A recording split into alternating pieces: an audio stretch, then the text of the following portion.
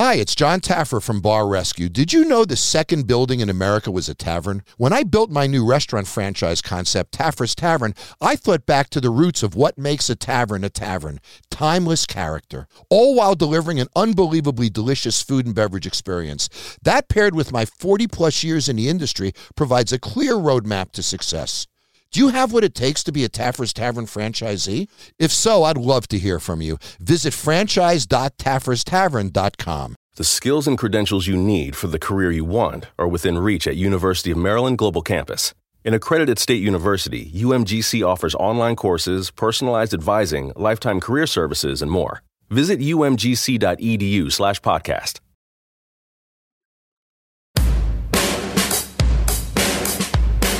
Hey everyone, this is the Almost World Podcast. Bringing to you mind-blowing interviews with guests from all over the world. So settle down, relax, and enjoy the show.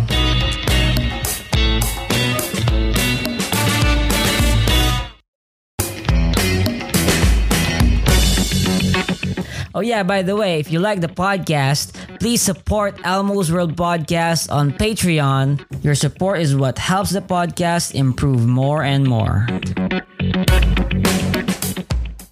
Welcome to Almo's World Podcast. This is Elmo, and I'm with my friend Sam. Hey man, can you introduce yourself? Hello everyone, my name's Sam of South Wales, so if anyone doesn't know where that is, it's a little part of the UK next to England. I'm based. Not much to say really. I'm just a normal South Walian. Like to wind up the English as we all do, and I work as a cook. It's been my trade since I was about 16, and yeah, it's not much to say really. Rugby mad lad, like all Welsh people are, and I enjoy things like boxing and stuff as well. Yeah, Sam, I guess I'm really interested in your story about your journey in terms of exploring other religions, right? Can you talk about that more? Where it took you? Yeah, of course. So I guess start off right at the beginning, right? I was brought up in a Christian household, Baptist to be precise, if anyone needs that, and I guess when you are brought up around a religion, it's easy to become numb to it. Like it just is what it is. You go to Sunday every week, so what? And you go to Sunday school, so what? Like it's very easy to become numb to all of that. And then when I hit the age of about 15, 16, it's that kind of age where you discover things. I'm just not sure if this happened to you, Elmo, but you discover things like, I don't know, going out and getting drunk and dating and that sort of the party lifestyle, you discover that. And then basically religion just wasn't important to me at that point. I wouldn't proclaim I became an atheist per se, but it just wasn't important. There were other things that were more important. Getting a girlfriend was more important, or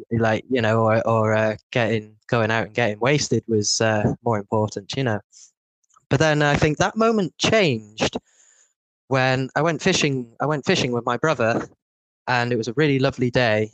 And I remember seeing a little kingfisher fly past me, and I saw a salmon jump out of the river and this sort of thing. And I just thought to myself, this world's really beautiful, isn't it? And from that, a little thought, this world's really beautiful, also made me say to myself, is there someone or something to be thankful for all of this, basically?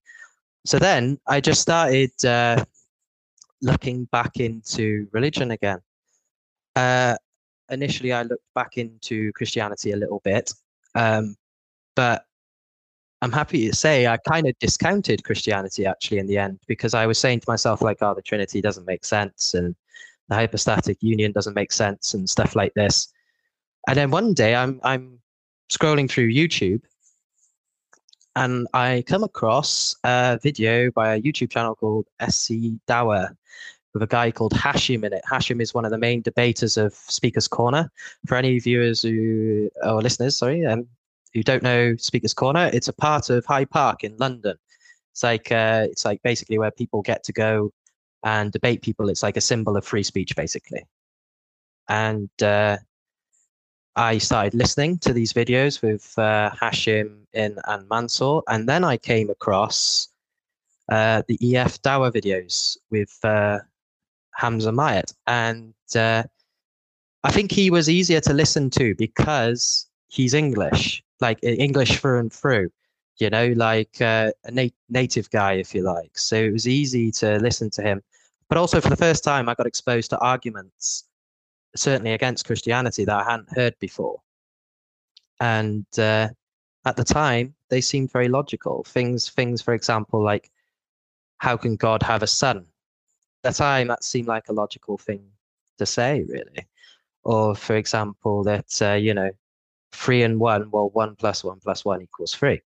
So they were using these sorts of arguments. But also, I'm not sure if you're aware, like, I don't know, Elmo, if you're ignorant of, like, I knew of Islam, of course, but if you're ignorant of it, are you aware it's a really easy religion to sell to someone?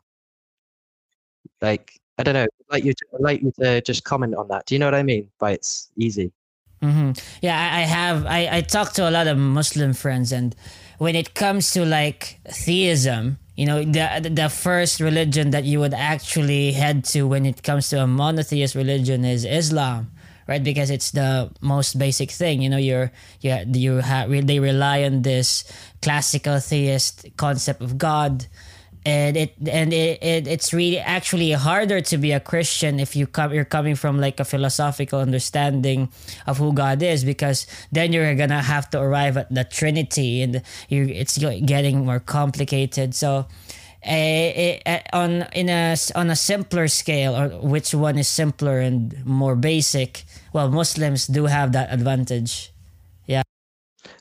When you dive very deep into Islam, it gets quite complicated, actually. But on the surface, it's very simple, and it's very it's the idea that you worship just one God. You pray and you do your prayers.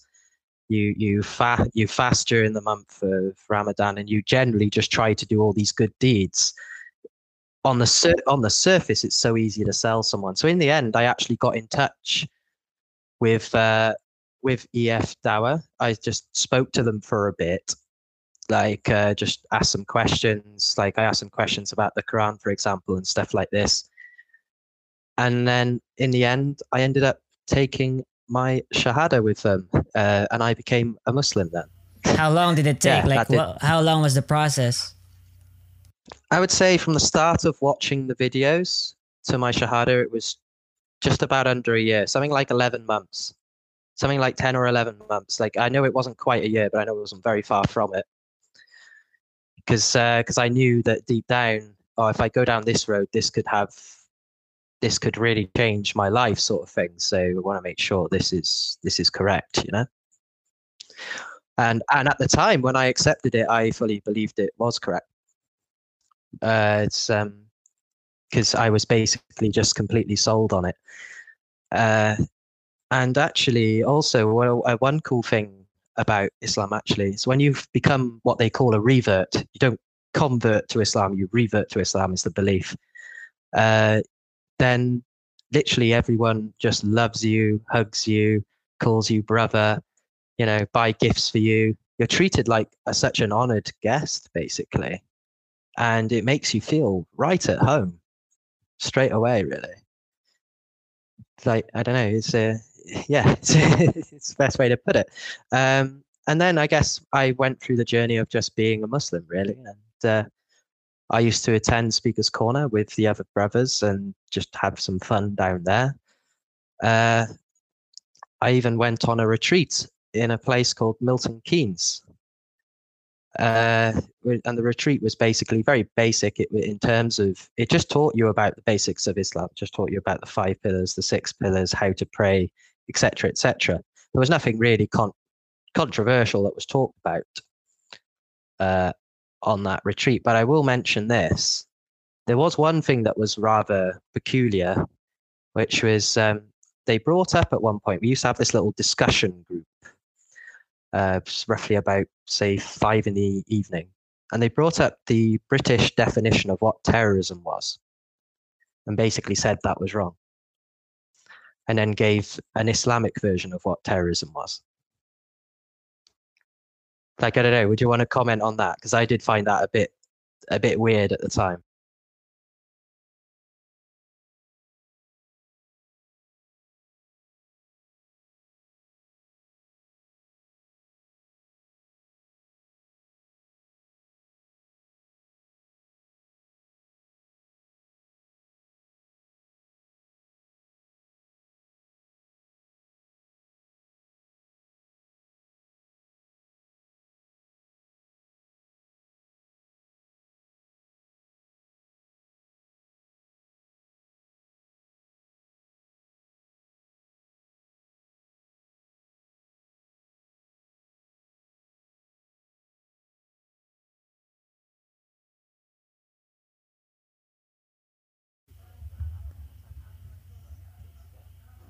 Yeah. Well, my question was when it comes to the belongingness that religions provide, right? Even Christianity could provide that to you, like how Islam did. Do you think that was the thing that got you into it, or was it the rational arguments? No, the rational arguments. Don't get me wrong, the sort of treatment that you get helps. But I wasn't aware of like when I took my Shahada, I was not aware of the sort of treatment you get. I was not actually aware of that. But certainly the treatment that you get makes you just feel welcome and like almost at home, you know? But I would say that I would say though, in terms of the difference between Islam and Christianity, I would say reverts in Islam are much more revered and they're really well looked after in comparison to converts to Christianity. I'm not saying that in Christianity we're completely cold to converts. I'm not saying that, but say for example the support network. So when I became a revert, I was in this group chat on Facebook with the EF Dawa members, but also all the other reverts. And if we had any questions, we could just pop them in the group chat and someone would answer them. And do you get me? We had this great support network, and even little things like, well, this isn't really little, this is awesome. But for example, I live in South Wales, which is a good distance from London to Speaker's Corner. That's a solid 3-hour trip.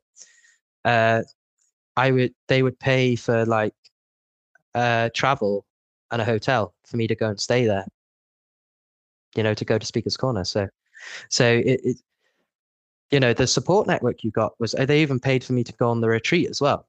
You know, like you know, the support network you get is amazing. It's something you can't really knock. And I guess also you feel like you're part of something that's much bigger than yourself, massive, you know. And when you buy into that, you just feel so at peace and welcome, you know.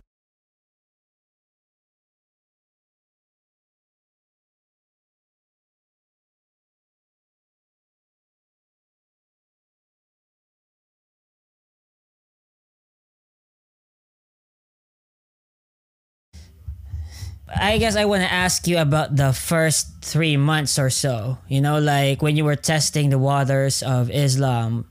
How did it come about? How did it go, sort of thing? It was well, it was fine, really. It was you know, like I say, you got this great support network. How can you fail? You know, you'll be completely fine, really. But what was on your mind? Like, I'm a you know, like I'm a someone from South Wales, and I'm usually coming from a Christian background, right? Most of my family are Christian. I see. I see. There was a few little. I wouldn't describe them as backlashes per se, but you know, I would say my family wasn't necessarily impressed. Like, they didn't like kick me out of the house or anything, but they certainly weren't impressed. A couple of my friends disowned me, like not all of them, but one or two of them. So it was, because I guess it's very alien and foreign, certainly where I come from. Where I come from, it's like quite a sort of lots of little Baptist and Methodist chapels everywhere. You know, it's that kind of area. So yeah, the hardest part about Islam was always being at home, basically. But I was eventually connected to a mosque in Cardiff of a revert brother there. And yeah, like that made life a lot easier going back and forth from there, because Cardiff wasn't too far from me. So yeah, but I would say overall the reaction I got wasn't too bad. It could have been so much. It could have been so much worse. Like, and I was actually expecting it to be worse, to be honest. But what I'm really curious about is like, before you were into all this stuff, you were, I guess, like you didn't really care about what if you were an atheist or religious or anything, but what beliefs did they convince you at the start? Like when they presented Islam, like how did they start to convince you? So it was the belief of. So I believed that for definite, before I even started looking into Islam, that something created the whole earth and universe. I just wasn't, say, convinced of the idea it was a triune God from Christianity, because to me that just sounded too complex and this kind of thing. And also, I was also under the impression, and when I started watching the Islamic videos, that I didn't believe the Bible actually backed up the Trinity anyway. I've been proven wrong now, but but yeah, I think it was the simple idea of God is one, and this God has created everything.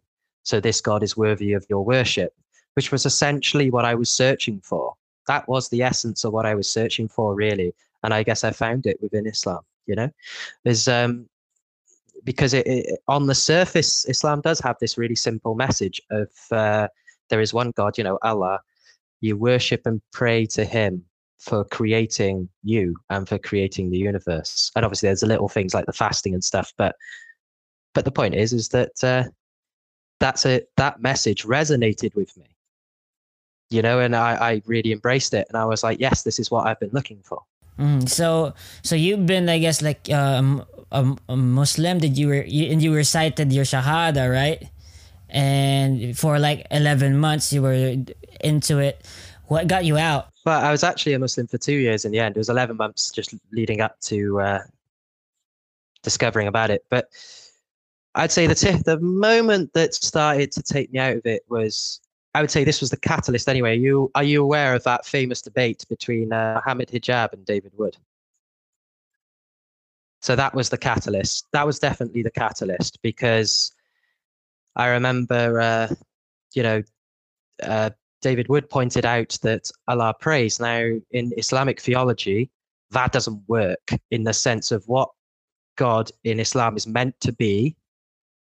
If he prays, that really doesn't work. That kind of breaks the whole concept of what God in Islam is meant to be. Now, I personally didn't necessarily think that hijab was the brightest tool in the shed. So I didn't at that moment in time sort of go, oh, this is the end of the world. I just kind of went, you know what, maybe someone along the lines of like Mansour or Hashim or Yasser Qadi or Shabi Ali or someone along these lines.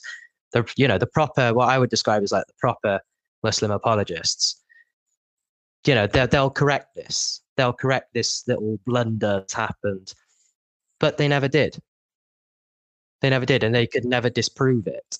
So that just lingered in my mind. And then the next thing that started to, I would say this is the one that took me out altogether, was when Jay Smith and Hatim Tash started pointing out the textual variants of the Quran. Now, because that's an issue, because the Quran claims to be perfectly preserved, with no variation. So I remember going like privately on my own and saying, and I went up to Hatton and I said, look, I don't want to be on camera. I don't want to be shouted at. I literally just want to talk to you about, your case for the Quran being corrupted. That's all. So we just kind of went into a little corner and I chatted to her, and everything that she told me, like she showed me the differences between the Hafs, Wash, Duri, and all these different manuscripts, and significant differences as well. And I guess when I left that day, I wasn't really a Muslim anymore, in the sense of I didn't really believe it anymore, But I would say the final nail in the coffin was, I remember when I went home that day, I just turned on YouTube, and there was a video of Bob the Builder, the apologist in Speaker's Corner. You aware of him? Yeah, it was one of his videos. Oh, FYI, I hated Bob. Anyone can look this up.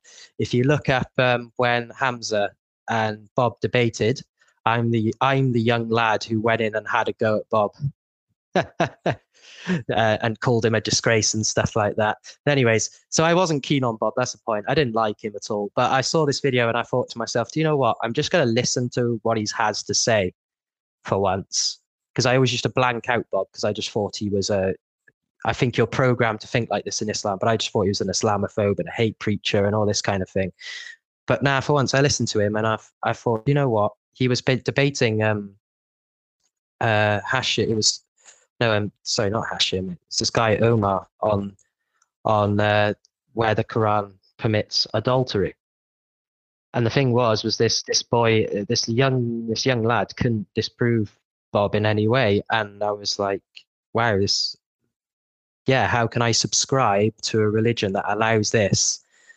And then that was the final nail in the coffin, I'd say, was watching that video. I think I was already kind of out already at that point, but that was definitely the moment where I finally said to myself, do you know what? No more.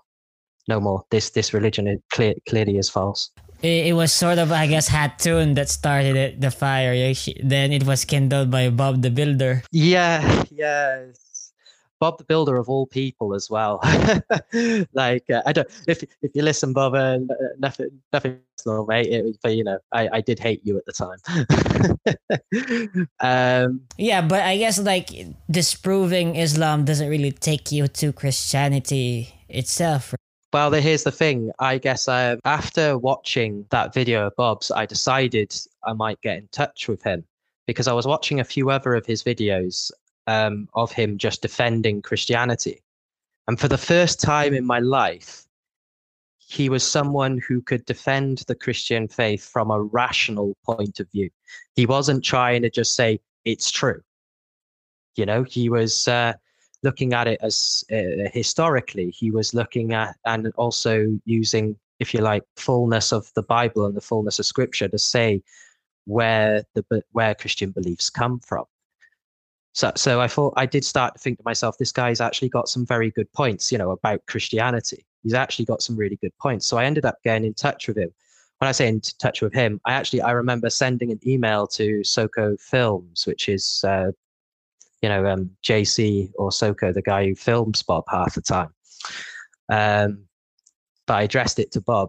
But I had mentioned that, I was out of Islam and I was the boy who had a crack at Bob all those years ago. And bloody JC gone and posted the email on YouTube, didn't he? That was fun.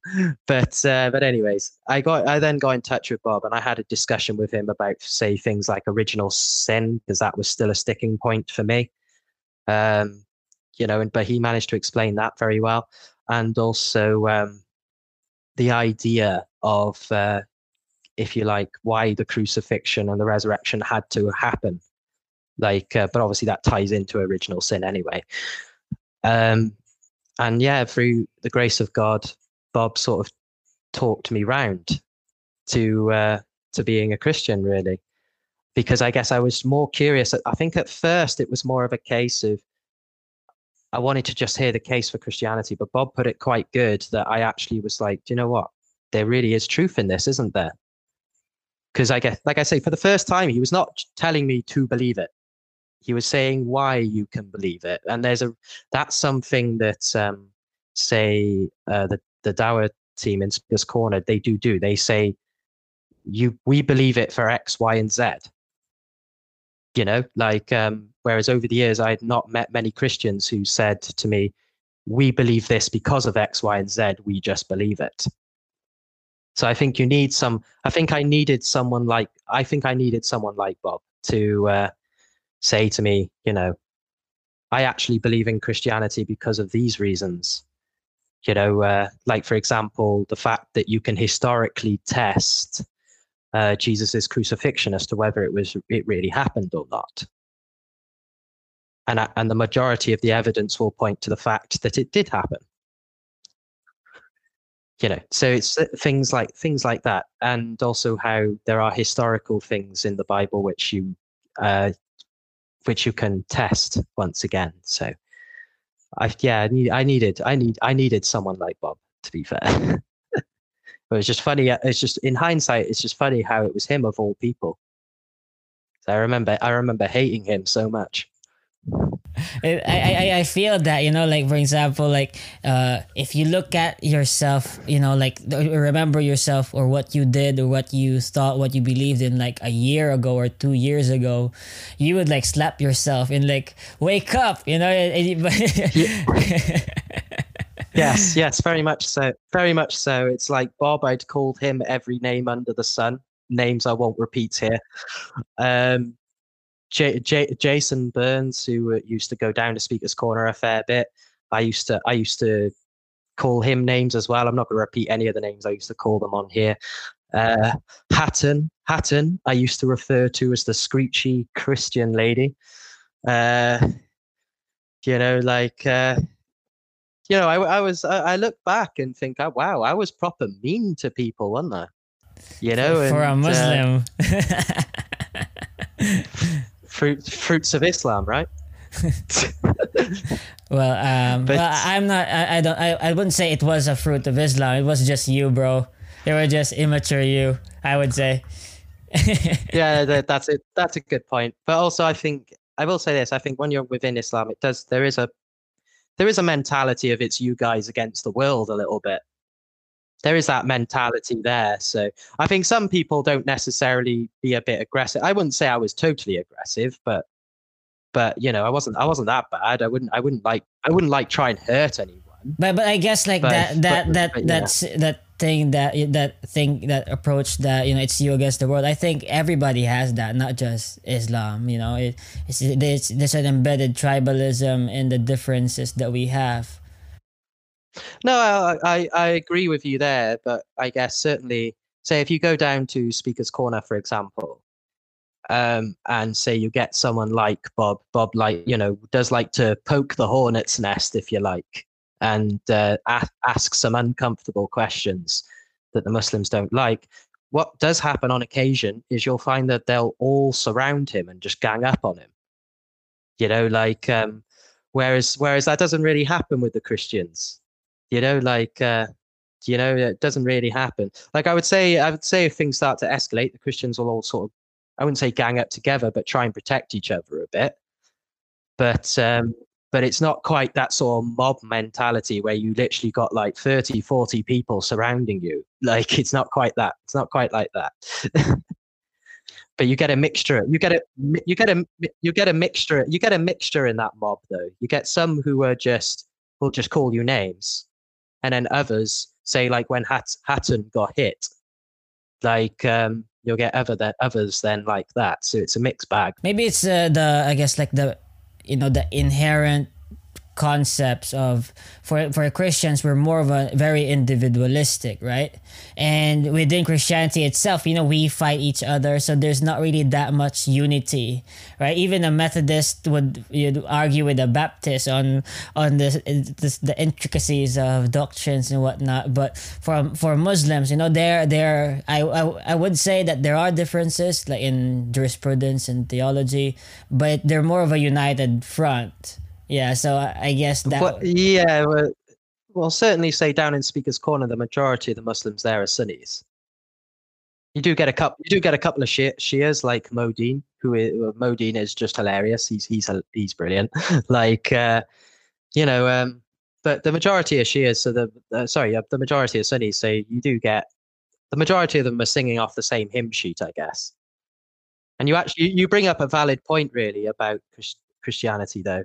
Like, because I do feel like there is a lot of division and what have you, but we need to sort of look past it. I don't think there's anything wrong with like I'm on Discord, as you know, and I don't think there's anything wrong with like debating these little doctrinal points. I don't think there's any harm in that, but I think we need to come together as well and stand up for each other, a bit of solidarity. Like, if you get me. Doesn't mean we have to agree though on all the same doctrines. Well, I guess if you have that sort of mindset that, you know, like, we Christians, we have to stand up together because the real enemy, you know, the greater enemy is Islam. If that's gonna be your mindset, then I don't think That's not my mindset personally. I'm more of all I mean is it's like, say, I'm just saying, use Speaker's Corner as an example. If, like, you know, someone tried to attack like Bob or say Ben, you know, it I would be one of the first people to go and stick up for them. You know, like, that's what I more mean when I say solidarity. It's not the idea that it's like it's not the idea that it's like us against the world. It ain't that. It's just more, you know, just look out for each other. And at the end of the day, we're all brothers and sisters in Christ, aren't we? So it's just look after each other and keep an eye on each other and make sure everyone's okay. Yeah, but I want to ask you about the Speaker's Corner because, you know, I guess like it's one of my bucket lists to debate someone in Speaker's Corner, but I have to go to England first. But yeah, generally, like, what's the atmosphere there? Like, what's the goal? Like, people go there just to socialize, or some actually like want to win arguments and defeat as many Christians as possible or Muslims as possible? Well, you get it. It's a mixed bag in Speaker's Corner. You know, you get people. So there's seriously, YouTube this guy. You've got a guy like Steve, for example, Steve the Atheist, he's affectionately known as. And Steve literally goes to Speaker's Corner to troll people. Like you know, he is literally Speaker's Corner's resident heckler. That's all he is. Like, don't get me wrong, on occasions, Steve comes up with good points and, you know, can debate someone quite decently. But I think Steve just likes to go there, have a bit of fun. He likes to poke fun at people. Like he would happily heckle a Muslim as much as a Christian. He doesn't really have a bias there. Then you might get people along the lines of like Hashim and Mansour and Hamza, and, you know, I put Bob the Builder in this category, and, you know, people like Hatton as well, where they go there for, say, their causes, you know, like, so, you know, the Muslims go there to spread Islam, basically, and to debate and tear down other people's arguments. Likewise, so do people like, well, Hatton is more up for debating the Muslims than anyone else, to be fair. And whereas I'd say Bob would debate pretty much anyone who'd come up to him. But you get the idea. These people have come down for specific reasons, like, and they know their stuff. These are the people that, if you're new to Speaker's Corner, you don't want to debate, because these are the people who know what they're on about and can make you look very stupid. Then I'd say you got a third category, which is the one I'd put myself in, which is like, I like to go there and I like to have conversations and debates with people, but more out of the limelight. You know, like, I like to just chat to people against the edge of the fence, if you like, and just have those sort of conversations where there's no pressure. You're just having a nice conversation. You know, I'm not there for any particular purpose. I just enjoy it for what it is, you know, and that sort of thing. Like, I don't, and like, I've appeared on camera a couple of times in Speaker's Corner, but I would say only twice on purpose.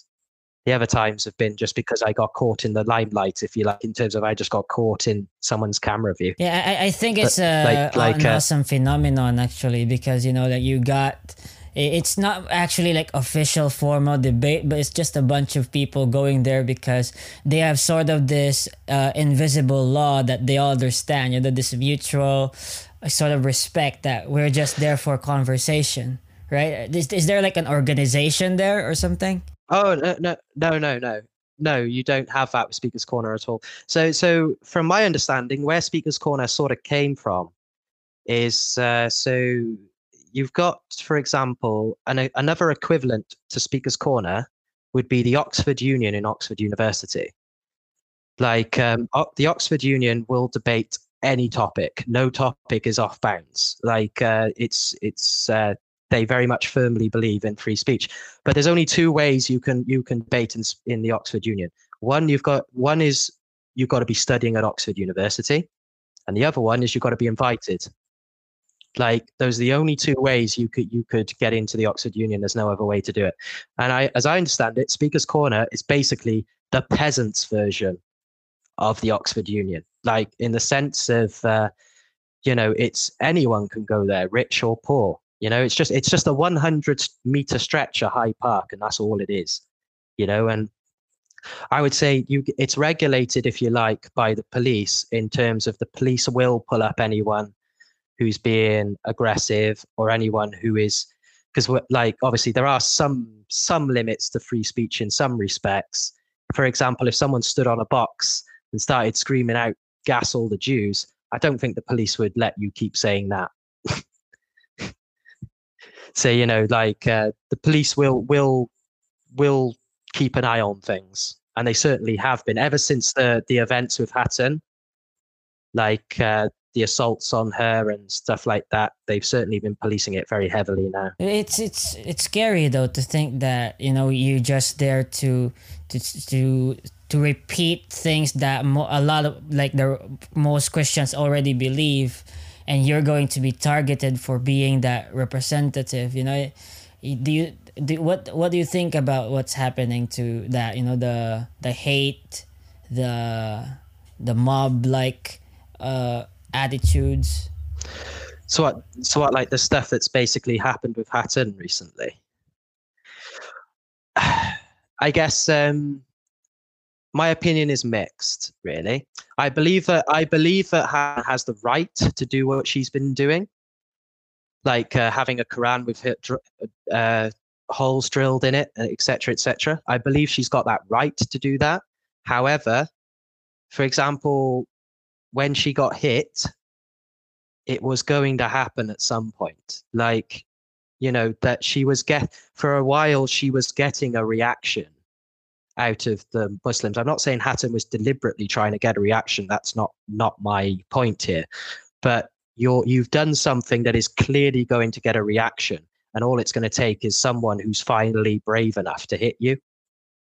Do you know what I mean? You have, at the end of the day, desecrated their holy book.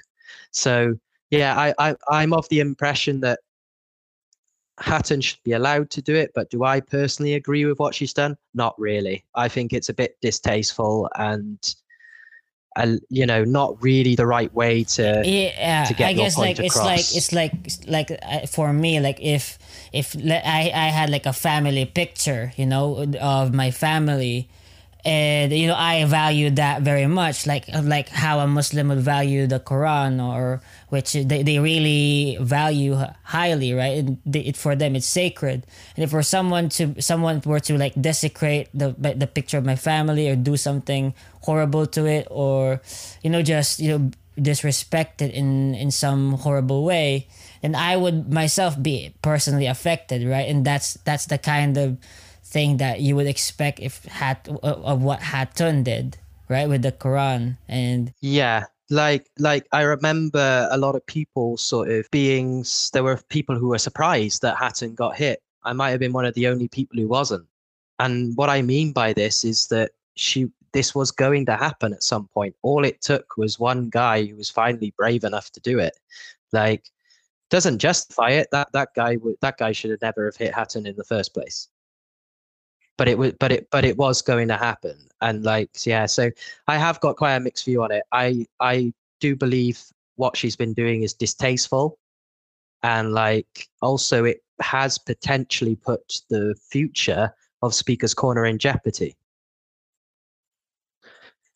I do believe there are better ways to make your point than that. But at the end of the day, she does actually have the right to do it. So I don't think any of us can tell her that she can't do it. Yeah.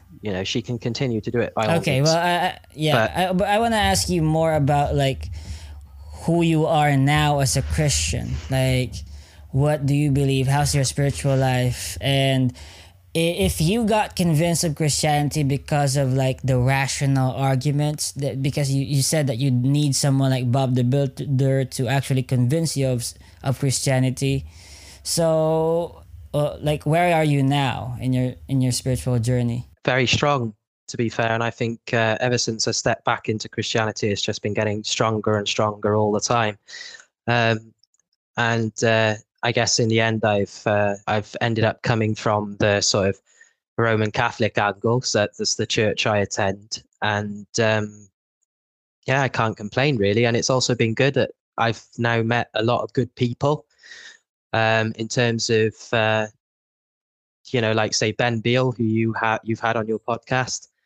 Like he's a good lad, and like I've got a lot of time for him. And like Bob, I've got a lot of time for him. Kay as well, JC. Like all these people are great people, and it's good to have them around. But I guess yeah, and also one thing I found is the stronger I've been getting in Christianity, the calmer I've been getting, and like the better kind of life seems to get. I haven't had any supernatural experiences of like seeing thunder and lightning and all this stuff.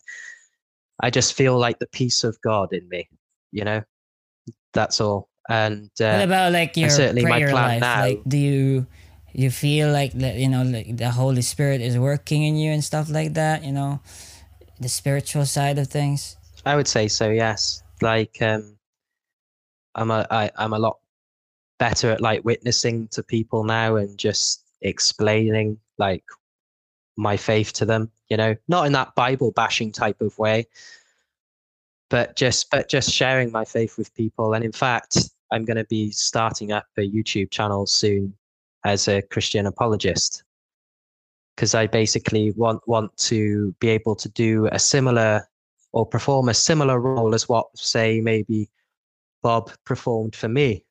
Like I would more do it in the angle of I want to approach anyone. I don't just want to debate Muslims. I want to debate Jews or atheists or let's Hindus talk or Buddhists. like the you Christian theology for a moment. Yeah, and then I want to understand how you look at Christianity right now. Let's say that you said that you now believe in original sin, right? Mm-hmm. Yes. Well, yes, because without original sin, Jesus is not necessary. Mm-hmm. So, like, to you, like, who is Jesus like do you believe in like the most basic Trinity, the Orthodox view of the Trinity? Yeah. Yes, I would say so. Yes. Mm-hmm. Well, when it comes to salvation, though, right? Like, I want to ask you if I, accept Jesus Christ as my Lord and Savior, could there be a point in my life after it that I leave Christianity and I stop being saved? So you've accepted Jesus Christ, but then you're not saved. After like 5 years or 10 years, I started like losing my faith, and I was an atheist again. Would I have lost my salvation? I would say so, yes, because your faith has to last you up until the day you die.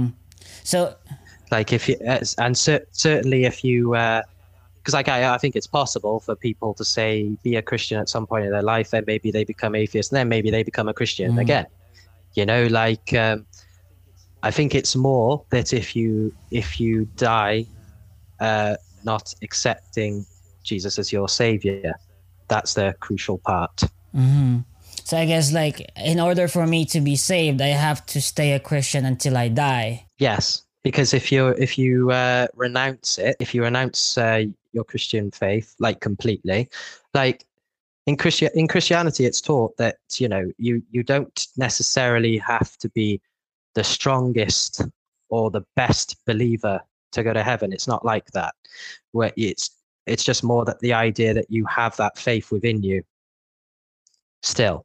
Whereas if you renounce it altogether, you say that God doesn't exist, Jesus didn't die, etc., then you're think of it as like you've got the way I was once told it is like this. Imagine you've got a check in your back pocket, or everyone does, for £1 million. So £1 million here in the UK, right? And everyone has got a chance to check it. The Christians are the ones who have checked it. Okay, but if let's say that like I was a Christian, I accept Jesus Christ, but after 10 years I became an atheist. Yeah. and I died an atheist, did I actually accept Jesus Christ the first time I did, or was that just a false acceptance? Well, I'd never really accepted him in the first place, or did I actually lose my salvation? I would personally believe you would lose your salvation in that case. Yeah, that reminds me of like, because I think back to when I was a Christian first time around. Like, because even though I do wonder, I sort of half believed in Christianity the first time around, because just because I was brought up around it, you know, and my grandparents were Christian, my brother was Christian, you know, and yeah, like I wonder, I wasn't necessarily the most sincere believer, so I do wonder that sometimes. Like, what would class you as? Because this is a question I've been wondering about recently. Especially, I remember having this conversation on Discord literally a few days ago.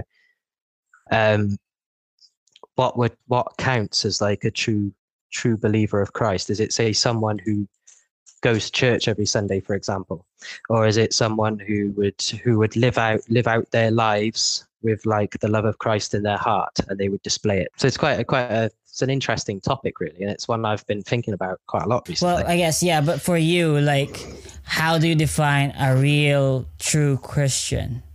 Like, what does it really mean to be someone on the Christian side, not just believe the Bible or Christ's resurrection, but actually be a Christian that is born again? I would say their actions show it. So in terms of how they treat people, how they look at the world, and like, because I guess, say, take someone like Bob, for example. I guess I always knew, I'm not going to describe it as his Speaker's Corner persona, but I guess I knew him when he was just debating people. And when he debates people, he doesn't take any prisoners, does he? But anyways, when I actually got in touch with him, I got to know really who the man really was.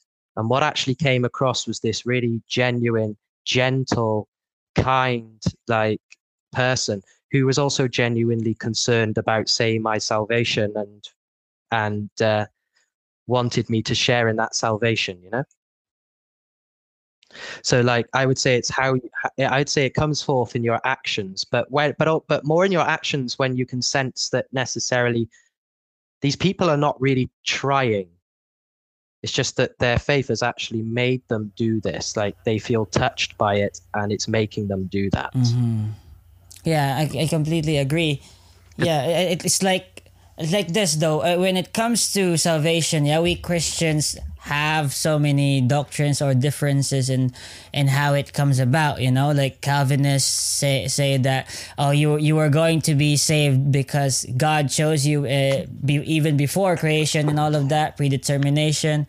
And some believe that it was also on our part that we actually chose God himself, you know, so we are also sort of responsible for our salvation.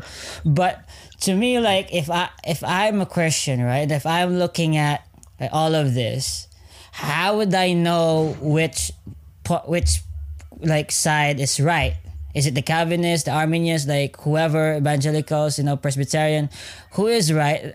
For me, it would be, I would actually find the answer if I would go into prayer and ask the Holy Spirit to reveal it to me, right? And not rely on basic just human cognition, because, you know, salvation is something I would say is a mystery, really. Like, even children could get saved, and I don't think that it's not. I don't think understanding is the epitome of really being saved, right?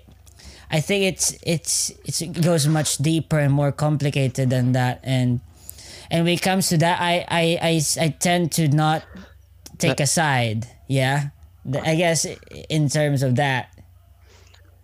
Wise idea, by the way. Yeah, you know, it for me, like, it would unify us Christians. You know, if I were in a room with a Catholic and I'm a Baptist, and there was let's say an Orthodox Christian for an Eastern Orthodox one, and we were to, if we were to debate a Muslim, let's say, and we were to have the solidarity, it would be better for us to have, I guess, like a vague position on on the doctrines, and just sort of agree to disagree, and I guess like talk about and yeah, like, and I think that yeah. At the end of the day, I guess I've looked what is like I've ended up being a Catholic, right? But that came from research, and it came from me trying to find out where my place in Christianity is. Oh, by the way, the amount of times you get called a heretic as a Catholic is quite funny. But anyways, but like obviously the Catholic Church, the Catholic teaching is very much you're saved by God's grace first and foremost. God's grace is what is going to get you to heaven. Like that will trump everything else. But you're also saved by your works. The idea being that it's no good to just have faith. You've actually got to do something about it. Just the best effort though that you can make, basically. But say if I was a Calvinist, I would say no. Your faith is strong enough. That'll do it. Like if I was a Calvinist, but I think these I would call, I don't know, I don't like how people like to fall out over this. So I think there are a few schools of thought here, and I think it's best to accept that we've all got these schools of thought. Well, the way I would answer that is this, right? Like the equation is this, like grace plus works equals salvation. I'd say like grace plus salvation equals works, right? So it's not that works is the cause for your salvation. It is grace, right? As the Catholic believes and any Christian would believe, but there has to be works in the equation too, right? Like you can't be a Christian and still be doing the same thing that you've done before. There's actually need to be this transformation in your life, this change, right? This good works has to be in the equation. So I would say yes, to be in the sanctification process, of course, we have to go through that direction. Yeah, sanctification, like yeah. But we need. I guess I agree. I guess the one thing I guess it's not known within the Catholic teaching is they say that your works are done through God's grace anyway. So overall, it is God's grace that gets you into heaven anyway. Like it's just, I think it's more the idea or what the teaching is meant to do. It's the idea of you're a Christian, be one, actually let this impact you and impact your heart and actually change you as a human being, like obviously for the better. Yeah. Yeah. And I don't say it a lot, but I actually, I'm more of an Eastern Orthodox guy in what I believe, but there's no Eastern Orthodox church here in my country, so I have to compromise. But yeah, but okay. Well, there's nothing wrong with that. But how are you with Ben Beal and Bob the Builder? Like, what's your plan with your YouTube channel, bro? Like, where is that going? Pretty much, I just want to be a Christian apologist and just take on all comers, really. Like, I don't really like, for example, Bob very much, and this isn't meant as a criticism of Bob at all. Bob very much focuses, say, on critiquing Islam, which is fine, and I sort of do commend him for that in a way, especially the way he goes about it. But that's not what I would prefer to do. I think what I would prefer to do is just take on all comers, whether it's atheists or Jews or Hindus, Buddhists, Muslims, whatever. Take on all comers, and that's kind of the plan, really. I guess I want to be able to, and also I want to be able to share something that has actually changed my life and impacted. But why? I'm curious because I feel it feels like, if I wouldn't usually say this, but I guess it feels like a calling almost. I feel like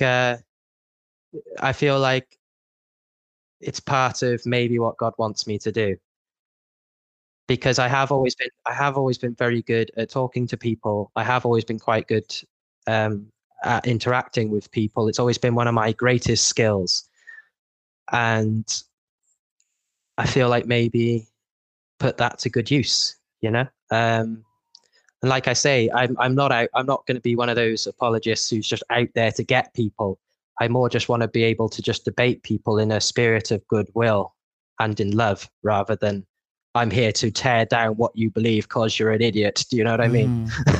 Yeah. Okay. I guess like it how I look at it is that, you're someone here, who's living your life normally, and then you see this great challenge.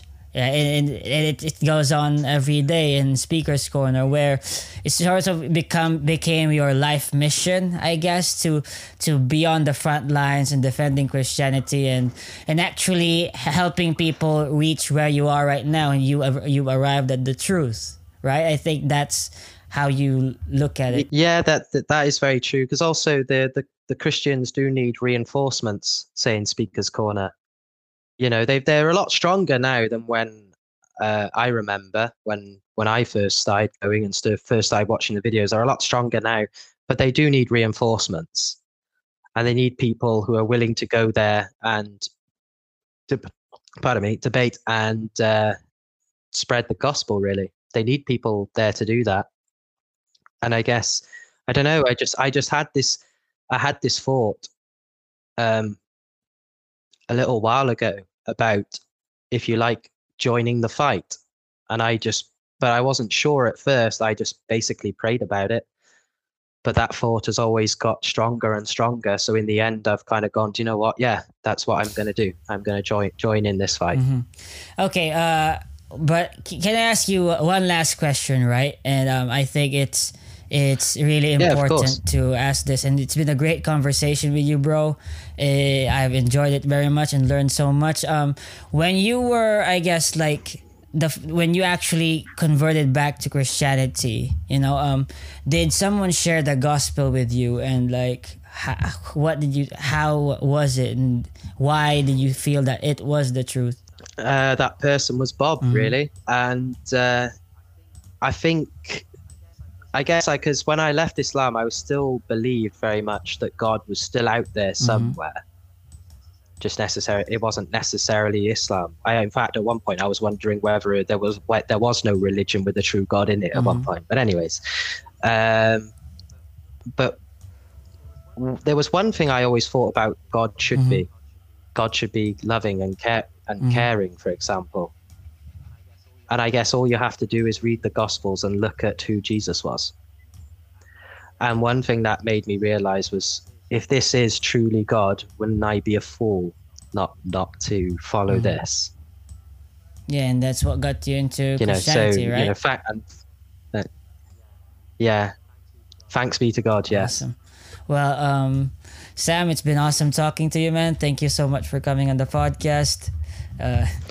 You've been a great guest. And God bless you, by the way. Bye, brother. Man.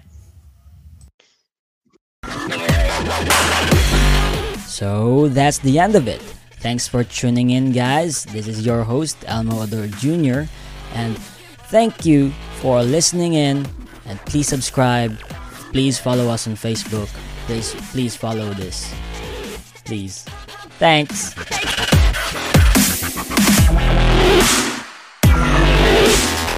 It takes a lot of ingredients to fix or build a car, like cooking, but without the frozen dinner easy way out. eBay Motors has 122 million parts. It's always the right fitment, so you can follow any recipe to a T. Whether it's a vintage Italian coupe that's classic like Grandma's meatballs, or a German luxury car that's as complicated as Oma's rouladen, to cook up something great in the garage, use the eBay Motors app or visit ebaymotors.com. Let's ride. Holidays are here, and so is fashionable fitness. Gift yourself a Samsung Galaxy Z Flip 3 5G, a phone that folds in half to literally stand on its own. Pair it with the Galaxy Watch 4 for ultimate wellness and wow factor. Check health stats, flex personal records. Over 90 activities can be tracked, like biking, swimming, golfing, and more. Invest in yourself with tech made to crush goals. Holidays open up with Galaxy. Shop it all at Samsung.com. 5G connection and availability may vary. Check with carrier. Products sold separately.